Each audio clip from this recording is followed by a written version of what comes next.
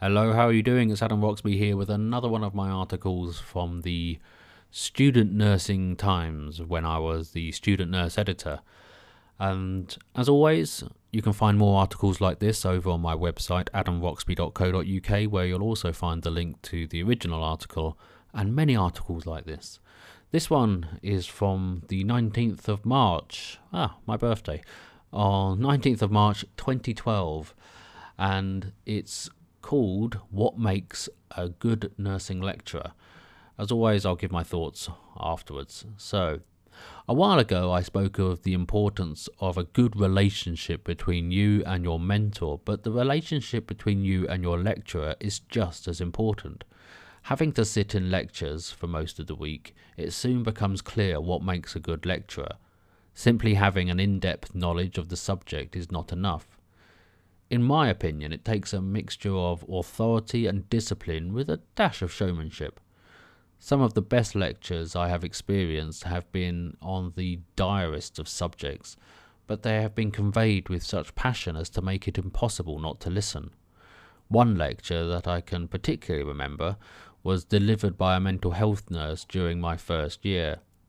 He came in, chastised a few people for being late, and then proceeded to give us an anecdote about how his car had been clamped the night before and the stressful time he had in confronting the clamper. It felt more like a stand-up than an academic lecture. We all felt instantly at ease and warmed to his sincerity and this eccentric lecturer. As students, we have to spend hours each week in lecture halls up and down the country. The subjects we're exposed to may be distressing, serious, or dry, but that doesn't mean that the delivery has to be as well.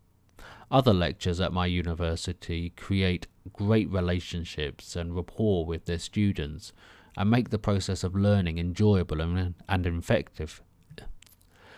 What do you think makes a good lecturer? Do you have any favourites? Ugh. I never liked the ending of that article. I think because I was writing for a publication that always tried to encourage engagement, I always have to end my articles with a call to action to try and get people to, comment, share, and all these other sort of things that we are familiar with. Hit that like and subscribe button. But I don't know. Do you have any favourites? Well, of course you do. But anyway, I digress. Man, there were some interesting lectures and interesting lecturers at my university, and I can still remember some of them now, so I guess the point is well made, that in some respects it's not necessarily the information that is given. Any subject can be made exciting and interesting if the right person is delivering it. And I think you just have to look online for examples of that. Some of the most interesting and entertaining videos that I've watched have been lectures. Just look at, say, for example, the Christmas lectures. They've been some really sort of fascinating and brilliant stuff.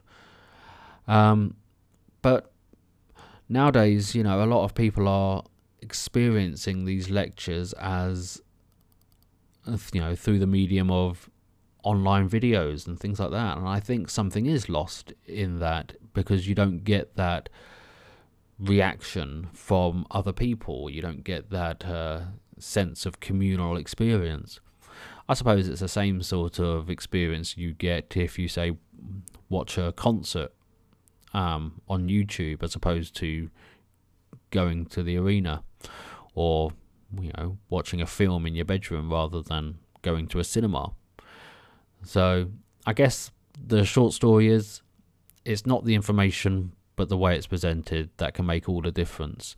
So if you get to a point in your career where you have to educate somebody, maybe you become a mentor or a preceptor to a new nurse, then just consider how are you going to use the uniqueness and the special parts of your personality to convey the relevant information and help somebody else along. As always, Be sure to head over to my website, adamroxby.co.uk, where you'll find articles like this and many other different types of communication and other things that I do. And I'll look forward to speaking to you as always really soon. Bye for now.